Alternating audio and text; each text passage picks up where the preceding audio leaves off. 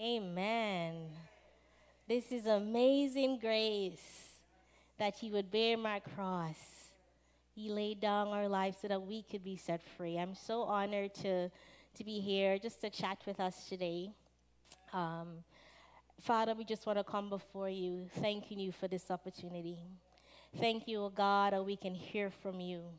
Mighty God, I pray that I will avail myself to be used by you, that I will allow myself, oh God, to be your vessel today. We pray, oh God, that you just attune our hearts and our minds to you. We pray, oh God, we thank you, oh God, that you will move upon our hearts and that change will happen. We thank you for today. In Jesus' name, amen. So for the last 6 weeks, Pastor James have been on that Go series. And so today we're just going to continue talking about Go and the kingdom of God. So last 2 weeks she talked about trading your mina. And that really spoke about investing in the kingdom of God for the service to benefit, using your gifts and talent to benefit the church. And today we're going to continue talking about service to God, but what the kingdom demands of us, and knowing that the kingdom of God is worth everything. Everything. In addition to our gifts and talent, it's worth everything. But I think it's important, even before we talk about, awesome or priceless the kingdom of God is, it's a phrase that you hear often, the kingdom of God, the kingdom of God. But if you were to answer, like, what exactly is the kingdom of God, what would you say it is?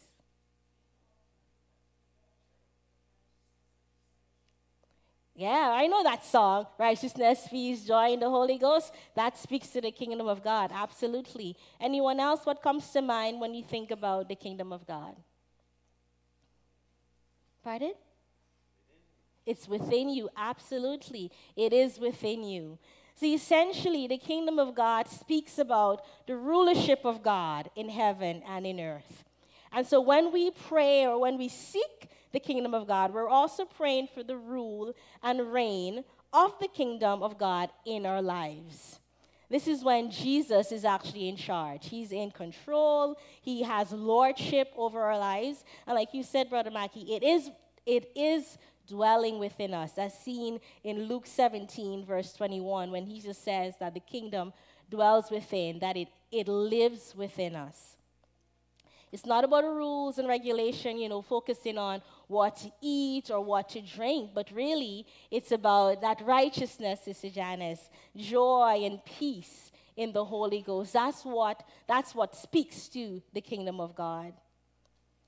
Galatians chapter 3, verses 26 to 27 says, "So in Christ Jesus, you are children of God through faith. For all of you who were baptized into Christ have clothed yourselves with Christ." See, essentially, we have become a part of God's kingdom. Or we could say that we are children of God when we accept the sacrifice of Jesus Christ and repent. We are then called to be witnesses of Jesus and to tell others about him. So that song, "This is Amazing Grace," aptly speak about the kingdom of God and the sacrifice that he made. He laid down his life so that we could be set free. Scripture also points to a cost that's associated with the kingdom of God. With the individual who stumbled upon the treasure, what did he do? Perhaps he didn't have the means to purchase it right away, the field right away. So he saved up, and then he got what he wanted. The merchant was actually looking for this pearl. See, he knew what he wanted.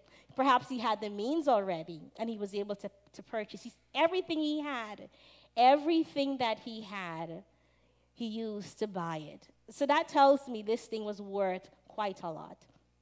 You will take everything you have to invest in the kingdom or to this thing. It must be worth a lot to you. So as we continue to talk about the kingdom being worth it, I want you to think about, what is the kingdom of God worth to you? As we talk, I want you to reflect on that question. What is it worth to you? Are you willing to seek it out above everything else? Are you willing to give up everything for this precious entity or this precious lordship over your life? The value of the kingdom is personal. It's personal to you and it's personal to me. And so I'd like to read Matthew chapter 6, verse 25 to 33, as we really appreciate the personableness of the kingdom of God. This is Jesus talking to what we might call his disciples or Christians. This is what he's saying.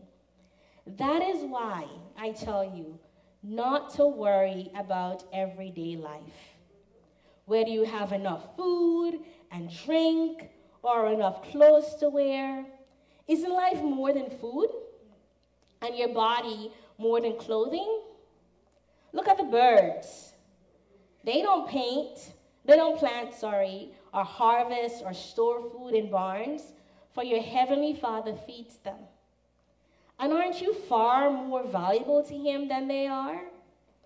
Can all your worries add a single moment to your life? And why even worry about clothing? Look at the lilies of the field and how they grow.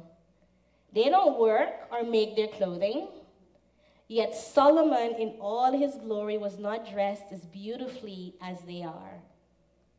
And if God cares so wonderfully for wildflowers that are here today and thrown away into the fire tomorrow, he will certainly care for you. Why do you have so little faith? Again, Jesus is speaking to believers. He's speaking to us. And there's a sense when he says, this is why I'm telling you. Why worry about this? It gives you that idea that Jesus really understood. He knows us. Like he knows, after all, he made us.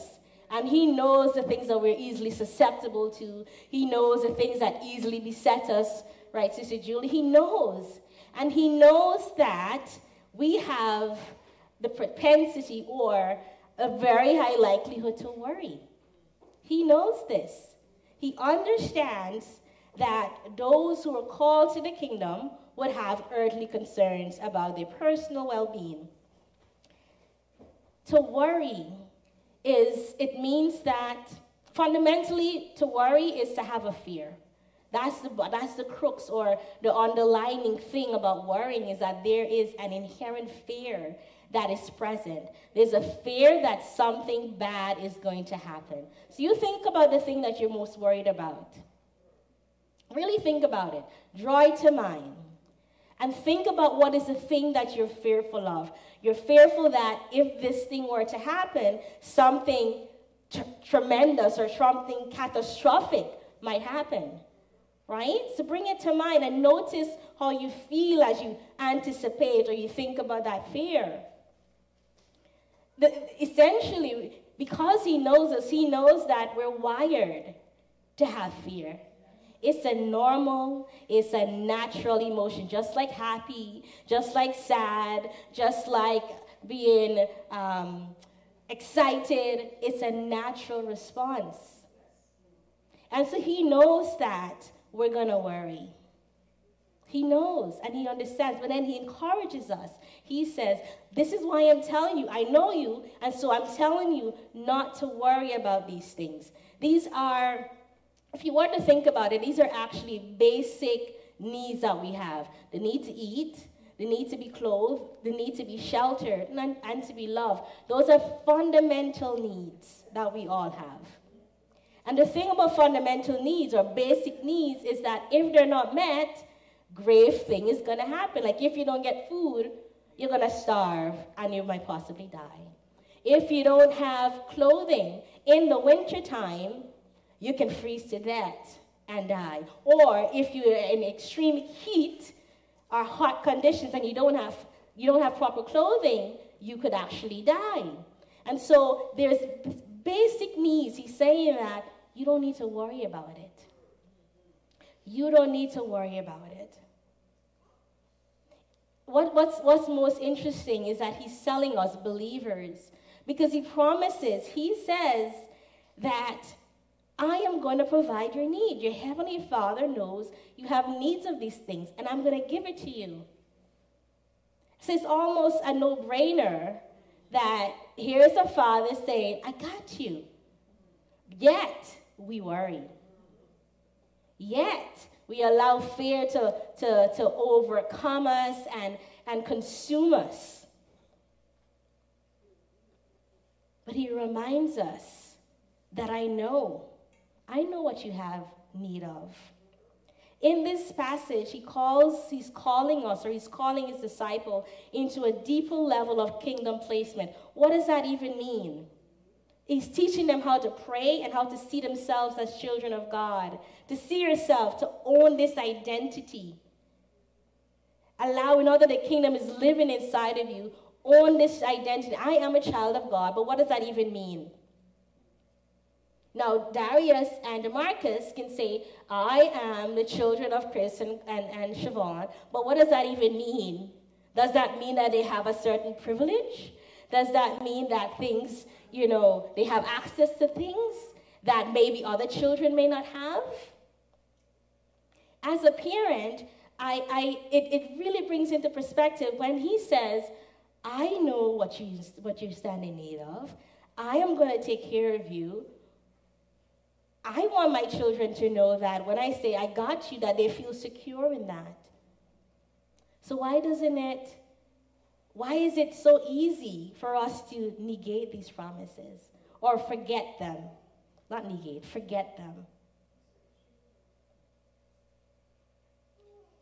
As heirs of the kingdom, their primary earthly concerns are surrendered to the Heavenly Father, who not only understands their needs, but he's the very one who provides them with all they need.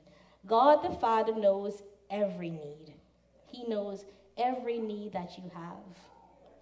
And he promises to provide for them. And so when the fear comes up, because it's inevitable, like I said, it's a natural way, a natural emotion. When the fear comes up, which it will, what do? Are we consumed with fear that, oh my God, he said not to worry, and here I am worrying? Should I be consumed now with shame that I've done that thing, even though he says I don't have to? No. He's not condemning us for it. I think, well, for me, what I do when fear arises in my heart, and I can notice it, and it's building, what helps me is to go back to the promise. What did he say about this thing? I got you. I know your need. I understand them. I got you. And so what happens is it moves the promise from a head knowledge that I know of this about him to a heart experience where now I can find peace in the promise. I remind myself, this is what he says, and allow that peace to be present in my heart.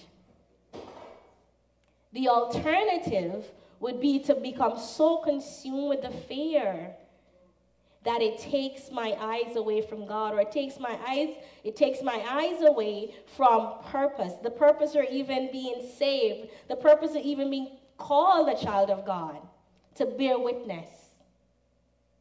So when we are wrapped up in the chaos of our lives, with the worry of tomorrow in terms of our basic needs, we're not focusing on why we're here or why we were saved in the first place. Material matters should never be our primary concern. I think about this Proverbs 30:8-9, which reads, "Keep falsehood and lies far from me. Give me neither poverty nor riches, but give me only my daily bread. Otherwise, I may have too much and disown you and say, 'Who is this God?' Or I may become poor and steal and so dishonor the name of God." When we become so filled with wealth, whatever that looks like. We get to a place of perhaps even seeing ourselves as God. We don't think of ourselves as God, but the essence of being able to provide for ourselves, this sense of self-reliance. I got myself. Who is this God? He's there on the periphery, but I can take care of myself. Or we might be so impoverished that we need to resort to stealing. And it may not necessarily mean you go to the grocery store and you kind of shoplift. That may not even be what it means. Or that may not be where you end up. But you might notice that you might be taking things from work. Or you might be robbing your landlord of their rent because you can't pay your bills. Or the bank, who owns the home, they're your landlord, actually. So now you're robbing them because you can't pay your bills. And so here you are, this Christian, speaking, yes, I believe in God, the owner, the creator of the universe, and you're so impoverished. That's not a good look for those who are unsaved looking at us, is it? So the passage is saying, give me my daily bread. Let me have enough, not become so fat with wealth that I forget you, or so don't have enough that I need to rob others. Let me just have my daily bread. One's pursuit of material things can stand in the way of one's entering the kingdom. Matthew 19:24 says, it's easier for a camel to go through the eye of a needle than for a rich man to enter the kingdom of God. Wealth, or the acquisition of wealth, getting wealth, can lead to pride and make us become puffed up. I got this. I got this. Who is this God? Jesus spent much of his ministry actually leaning toward those who were poor and marginalized. And if you think about it, have you noticed that people that are poor or may not have a lot of access to resources, you find that they seem to be more desperate and after God? Have you noticed that? When I think about how churches are in Antigua, where I'm from, and how we sort of seem a little bit, we have, but we may not have, in comparison to first world, we may not have all this access to resources and this and that, but there's a level of desperation or longing for God that is so different than a place that has so much. Think about that.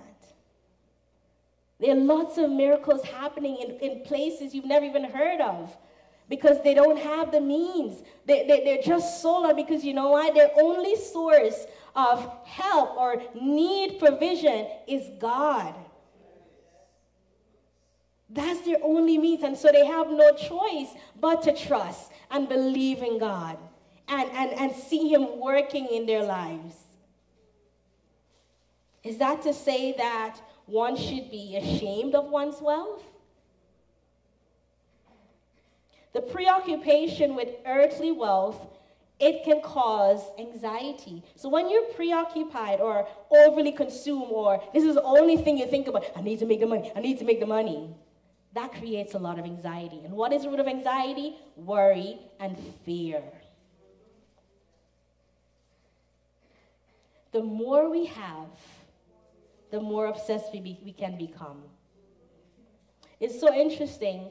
When I first started working, I got a really good salary. I never imagined that I would be making, this is in Antigua, I never imagined that I would be making that much money. And then I got an increase. And you would think, in my head, an increase means, well, more money in the bank. But what you find is that the more we make, what happens? The more we spend.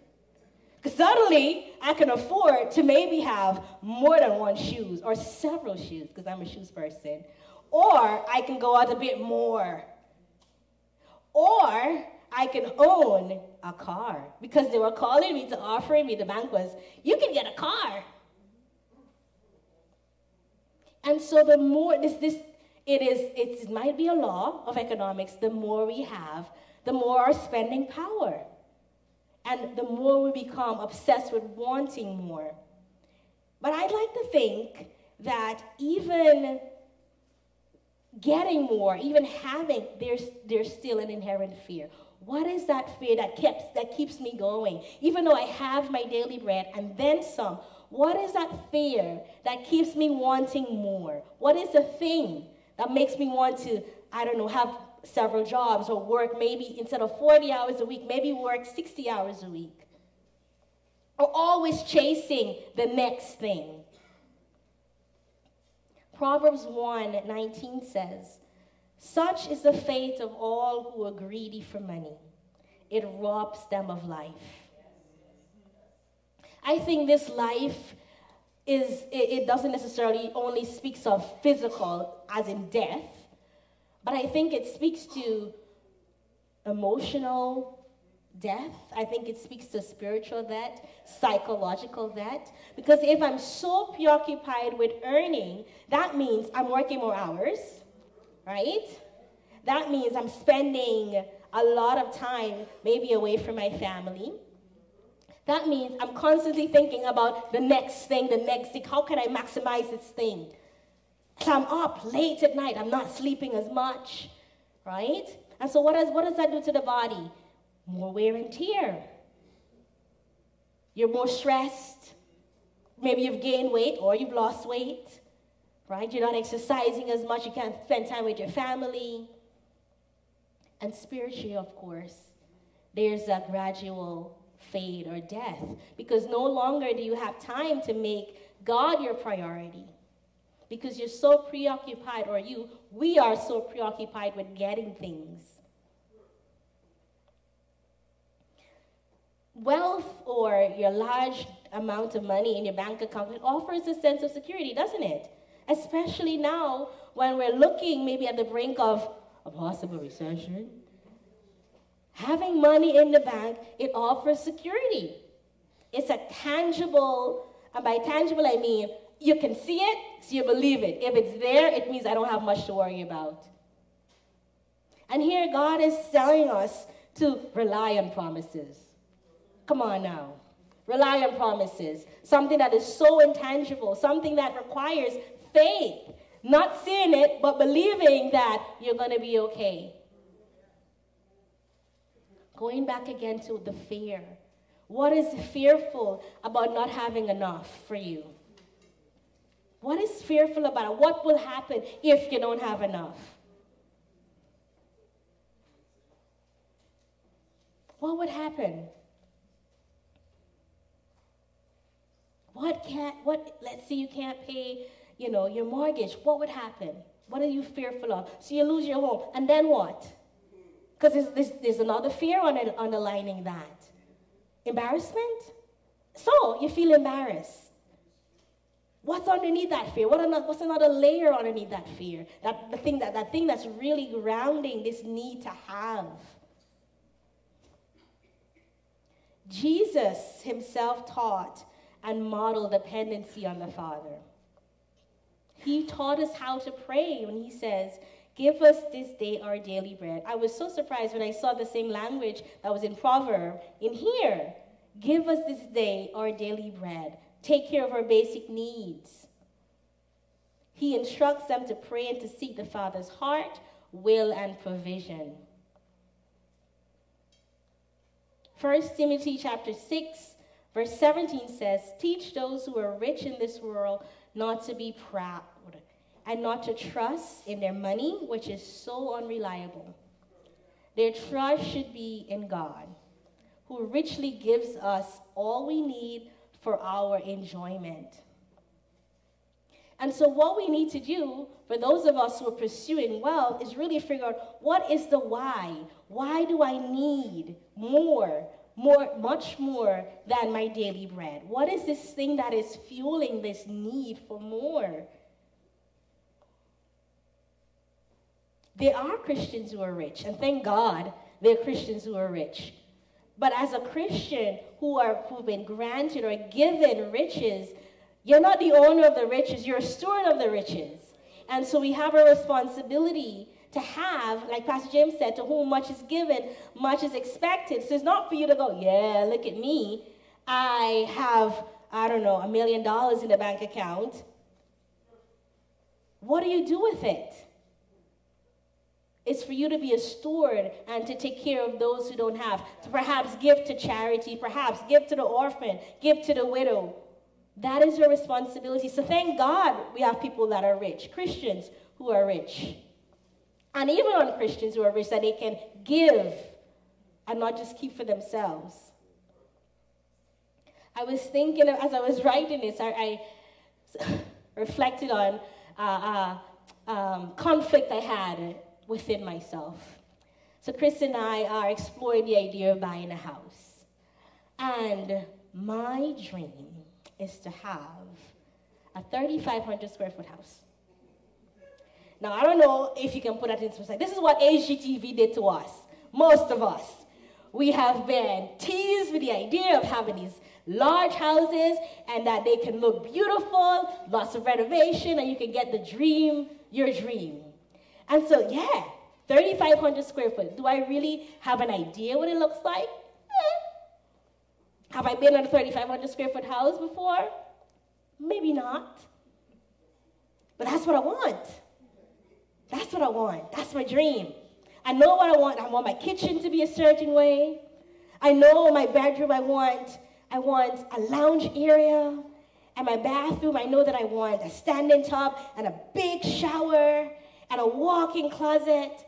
And it must span, my room must span from one end to the house to the next end of the house because it just needs to be big. It's my retreat. That's what I want. And as we're looking and exploring and asking questions, we quickly learned that way over our budget. Can't afford it. Cannot afford a 3,500 square foot house. It's in the millions, guys. Especially now, when things are very expensive. Maybe years ago it may have been reachable, maybe, I don't know for us, but yeah. And so here I am, really wanting this thing, and I know that I can't have it, or if we were to try, what would that even mean? Again, wanting more, it might mean a higher mortgage, certainly. It would certainly mean having to find more money to furnish it because it's a bigger house. And think about the curtains, for those of you who like curtains. They're not cheap. They're not cheap. It means more time to clean a big house. Like it's just more taking. But I still wanted it. And so I had to ask myself, what is this? Why? What is the why? Why do I want this? Do I need a 3,500 square foot house? Which might equal to 5 bedrooms. I have a family of 4. The boys can sleep together. Do I really need a 5-bedroom house? What is the why? Why do I need this? I think, as I reflected on it, I wanted to go big out there. Like I wanted to not make it about me and say, well, you know, it's the immigrant story. We come from a place for betterment, and we need to show what is the outcome measure. Like, how do you measure being well off? Like, you left home with the intention of getting to be better, and so how do you measure better? A big house is a good measurement, I'd say. It's a good measurement. And so here I am trying again, knowing that it's not just about that. There's something else inside of me that want this thing. Is it to show to my peers? Yeah, I left. Betterment, this is proof. So when you come to my house, you can say, Shevaughn, you did well for yourself. Look at this place. And inside I feel good. Yeah, I did better. Yeah, absolutely. Is it to show off? It's just pride. It's pride. That's the bottom line. That's what it was. And perhaps if I were to think of what the fear might be, I've left home and I don't have enough to show for it. I don't have enough to show for this, having made such a transition. Do I feel a bit like a failure? Here I am, I've been successful in my work, but I don't have much to prove. But yes, my peers who are probably still home are doing much better than I, and they have proof. Is that it? Is that my fear that's prompting or propelling this desire for more?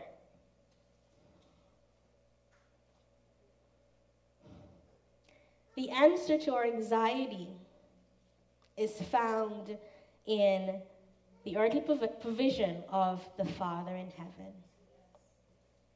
We must be mindful, because if I was persistent or insistent that this is it, we have to have it. If that was my position, what would that mean? It would probably, my husband would be working a lot, having to have another job, and I would have to be creative and figure out how I can add more income. And that might mean not being able to be available for church as often and not as much time with our children, right?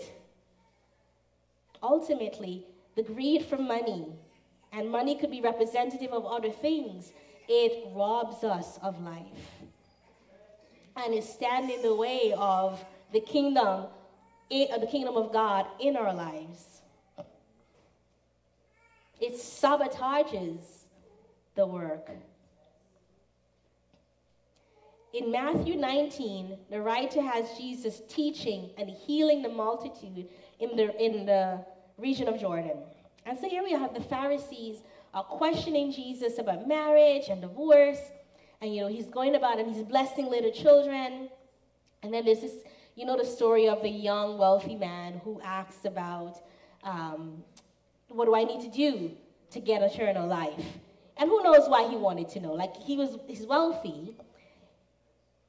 Why did he need to ask in such a public manner? Maybe he wanted to show that his pedigree and that he had money, that he could buy whatever Jesus was offering. Who knows? Jesus advised him. Actually, he asked, I think, twice. First answer, Jesus told him to do good deeds. And he's like, yeah, I already do that. And then he told him that he needed to keep the commandments. He asked 3 times, keep the commandments. He's like, yeah, I already do that. He should have just left it there. Go by your business, continue doing good deeds, do the commandments, and be fine. But no. What else do I need to do? And so he got the answer. Go sell everything and give it to the poor. And what a sadness. So when we read this story, some of us can be quick to judgment, like, well, he's so greedy and blah, blah, blah. But I'd like to suggest that this individual was faced with a very hard choice, because giving up everything is hard. It's hard. We may even say that he didn't understand what he was giving up to get. He didn't understand the value, right? The value of this kingdom. He didn't quite understand it. And so it seemed very impossible to give up everything, to sell everything and then give it away. Because with wealth, it wasn't just about the money. With wealth comes privilege.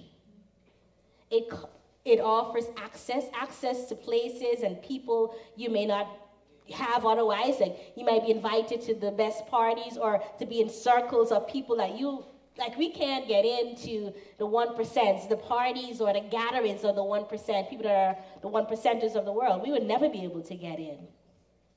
It offered him notoriety, it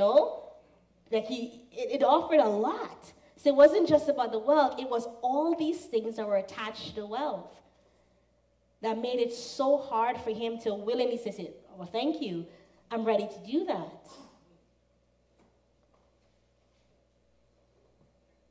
And so he left feeling sorrowful. And Jesus says, it is hard. Let me quote it specifically what he said. that it's easier for a camel to go through the eye than a rich man because of all those things. It's easy for something as big as a camel, which seems quite impossible.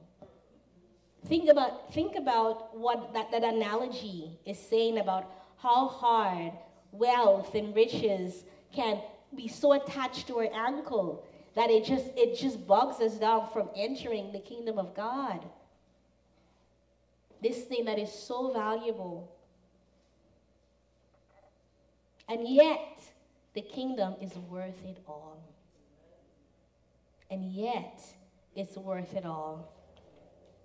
Jesus spent a lot of time quite excitedly talking to his followers about what the kingdom of God is like, and using different parables to show its value and importance. You know, he talked about, he compared it to a seed, a yeast, the mustard seed, and really emphasizing the point. He really brought it back to the effect of worldly possessions and how much more the kingdom is worth to those who would sell all in exchange for the kingdom. And so I go back to that initial question. What is the kingdom of God worth to you? Are you willing to sell or give up everything for the kingdom of God? Like I was suggesting, I don't know that that young man understood what he was being offered. Give up this to get this thing.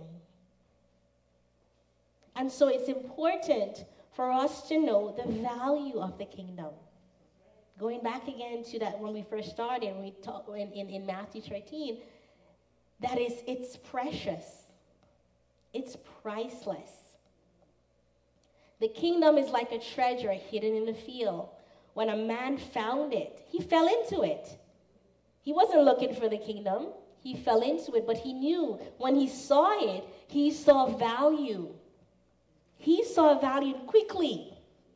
He hid it, and then in his joy, went and sold all he had and bought that field. Literally, he suddenly stumbled upon the reality of the kingdom and sensed the supreme worth of his life being oriented to its purpose. See, he got a glimpse into what it would mean for this kingdom to be dwelling inside of him. He got a glimpse. He's like, this is going to change my life forever. It's worth everything that I have. The merchant, on the other hand, he knew what he was looking for. He knew specifically, I'm looking for a pearl. I know it's going to cost this. I know that when I find it, I won't have any hesitation because I'm willing to give everything because it's so priceless or it's worth so much. And so when he found it, he searched diligently for the pearls. When he found one of great value, that choice pearl, he abruptly sold all that he had to acquire it. In a devotional for group, Rick Lawrence gives some insight into what he called the pearl in your mouth. Sorry. In Jesus, I'm just quoting, in Jesus' parable of the costly pearl, seen in Matthew 13, 45 to 46, the formula is simple. If you understand the value and beauty of the pearl, you'll give up everything to get it. I'm going to read it again. If you understand the value and beauty of the pearl, you'll give up everything to get it. Again, the kingdom of heaven is like that merchant seeking to find pearl, and upon finding one pearl of great value, he went. And he knew what he was looking for. He understood the value of it. Do you understand the value of the kingdom of God? Is it worth giving up everything? Continue quoting, he says, you don't have to plead or prod or pander to get someone to pursue something that is universally understood to be both priceless and attainable. You don't have to convince anybody. We all know that blue diamond, because Google told us, is the most expensive and the rarest piece of stone, gemstone, is universally understood. So you don't need to convince me, or I don't need to convince anyone that this is something valuable. So once there's an understanding that this thing is universal, there's not much convincing needed, right? Once the superseding value of this treasure is determined, it's like when it's seen, people get so excited that it might even cause a stampede.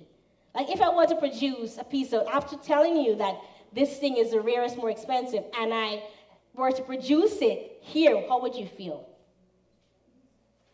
Would you want to get a closer look? Perhaps touch it? Over like $3 million words in my hand? I mean, you would be excited because both you and I understand that this thing is worth a lot. It's precious. So once you understand what you have, you don't need to convince others. But simply, continuing to quote, but simply most people have not gone all in with Jesus because they've merely been told by others that this pearl is a treasure.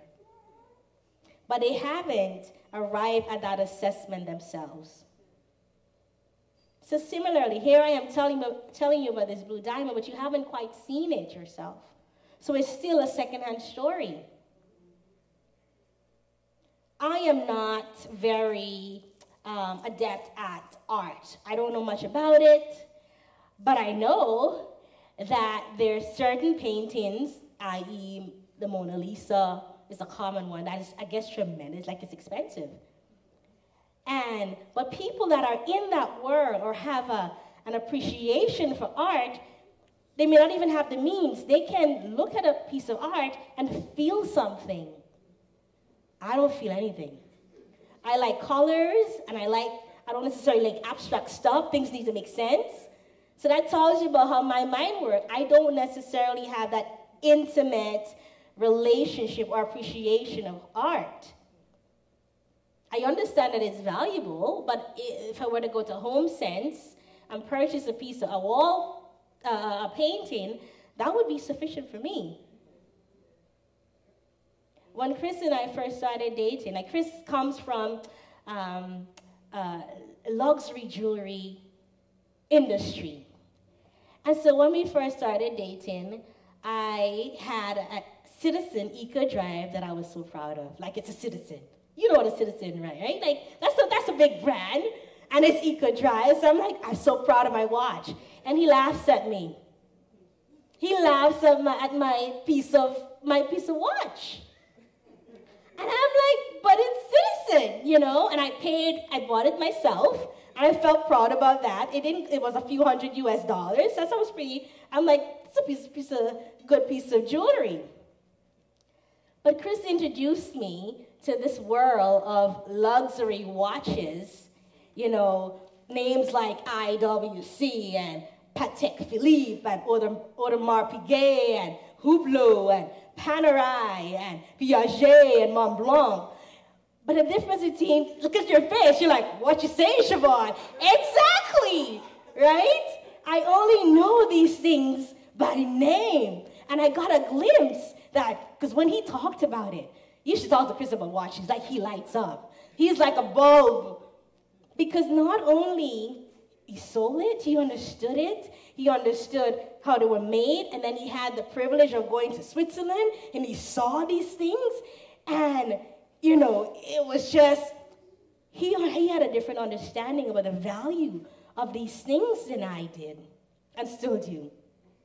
So maybe if he were to get one for me, it might increase my knowledge, wink, wink, Chris, you know, it might give me a better appreciation about this world.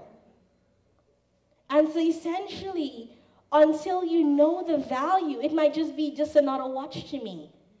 But to Chris and those who are able to purchase these things, it's not just a piece of watch. It's an investment, guys. an investment. And if you were to think about unless people, unbelievers, get that experience about the kingdom of God, it's just going to be another secondhand story.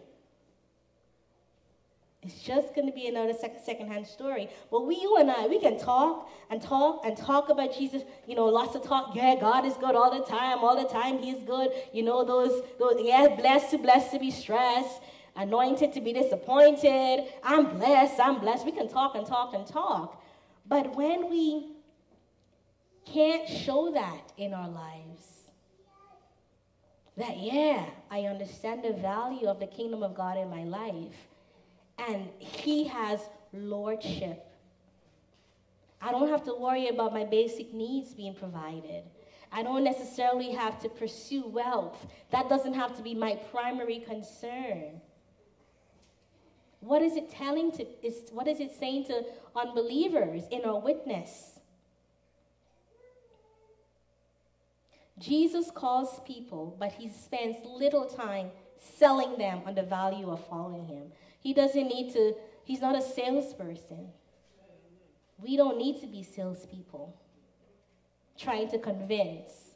We know the value, but it comes down again to knowing the value of what we have and allowing that to come out, not just in speech, but in our lives. Instead, what Jesus does, He invites them to taste and see. That is why in John chapter 6, Jesus repeatedly describes Himself as bread that we must eat to have any part of Him. But the fickle masses who they gathered for show. They gathered to see miracles and all these different things. They were quite content to stay in the safe pasture of a discriminating consumer, wanting nothing to do with cannibalism. He's described as a bread of life, right? They didn't want any part of that. 2 weeks ago, Pastor James talked about the disinterest of people in the kingdom of God. People are just not interested and quite content to stay where they are. They rejected Him based on His words, while His inner circle recommits to following Him solely based on their tastes. Just before this volatile interchange on the shores of the Sea of Galilee, Jesus reveals a startling truth. No one can come to me unless the Father who sent me draws him. Those who come are drawn because of somehow they understand the priceless nature of that pearl when they stumble into it. Just like that, the guy who found the field. And others may not even know what to do with it. They see it, but can't appreciate the value, like mine with art.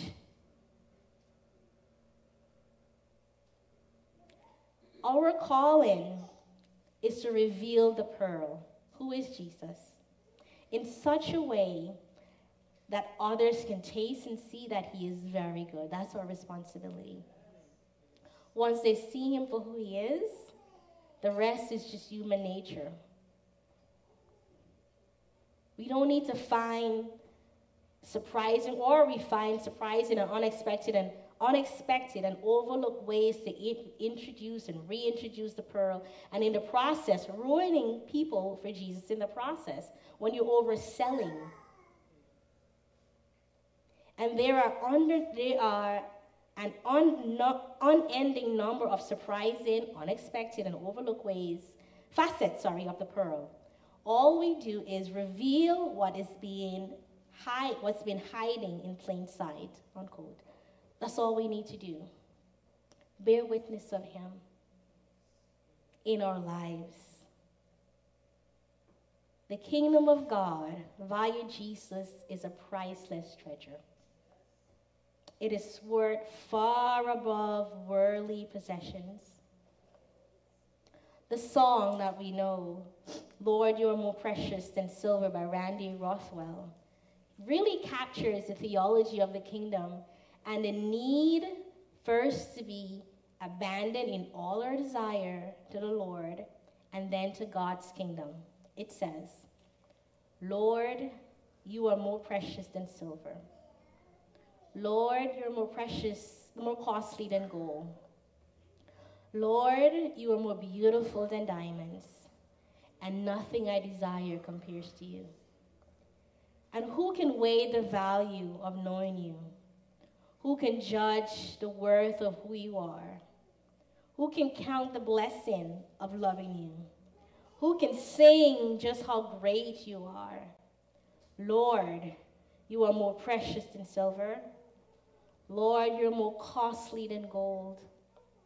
Lord, my Lord, you are more beautiful than diamonds, and nothing I desire compares to you.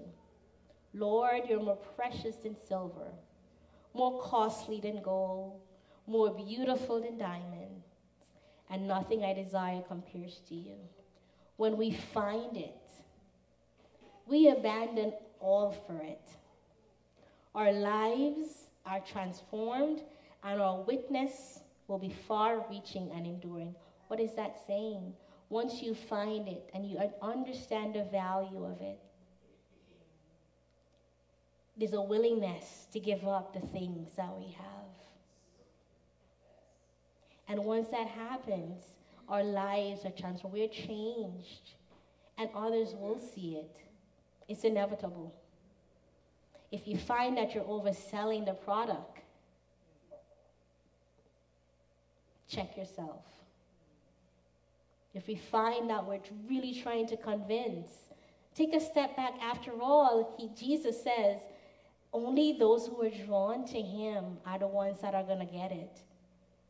Others are going to see it and they're not going to understand. Like that young man, he didn't understand what was being offered. He wanted it, but he didn't quite understand the value of it. It couldn't, for him, it wasn't an equal transaction. And no, it wasn't, because the kingdom of God was much greater than his wealth and all the things that are associated with his wealth. There's also that song, Find Us Faithful by Steve Green, which reminds us that we all seek the kingdom, that we all seek the kingdom of God. And once we have found it, we, like those who preceded us, need to share the joy of what we have so that others can find it as well. The song says, we're pilgrims on the journey of the narrow road, and those who've gone before us line the way, cheering on the faithful, encouraging the weary, their lives a stirring testament to God's sustaining grace. Oh, may all who come behind us find us faithful. May the fire of our devotion light their way. May the footprints that they leave lead me to believe, and the lives we live inspire them to obey. Oh, may all who come behind us find us faithful.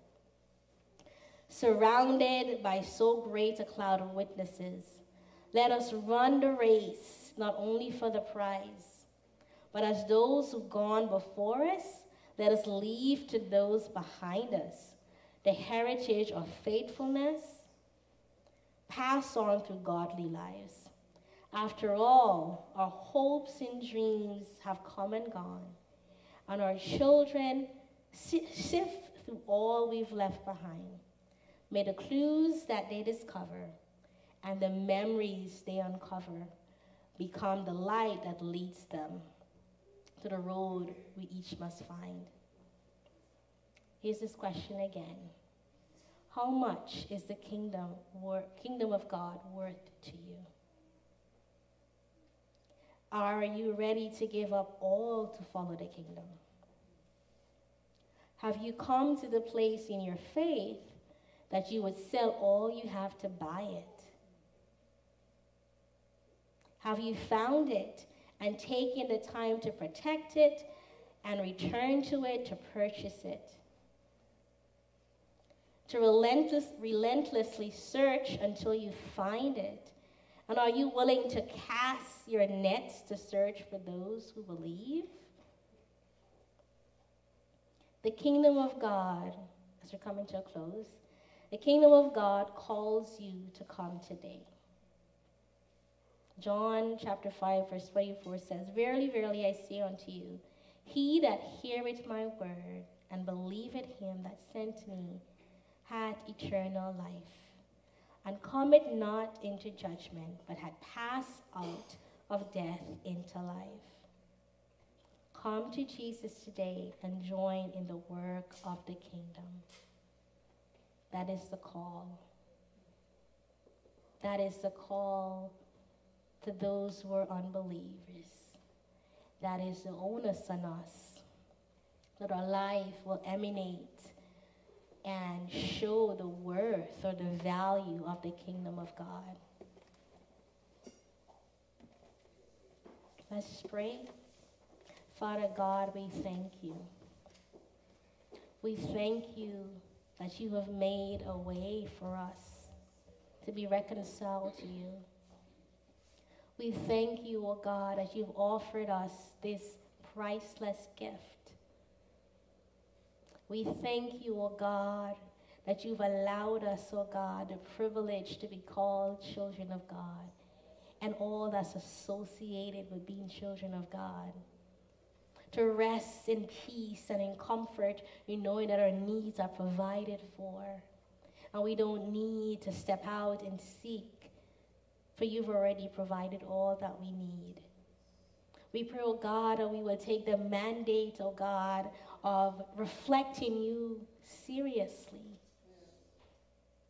and not be encumbered with the needs or the desire for things that are not of you.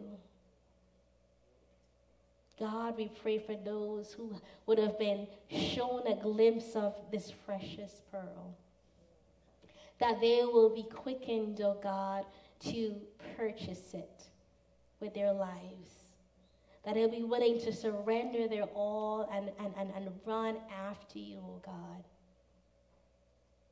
We pray that you will have your way in their lives and in our lives. We thank you for your faithfulness. In Jesus' name, amen.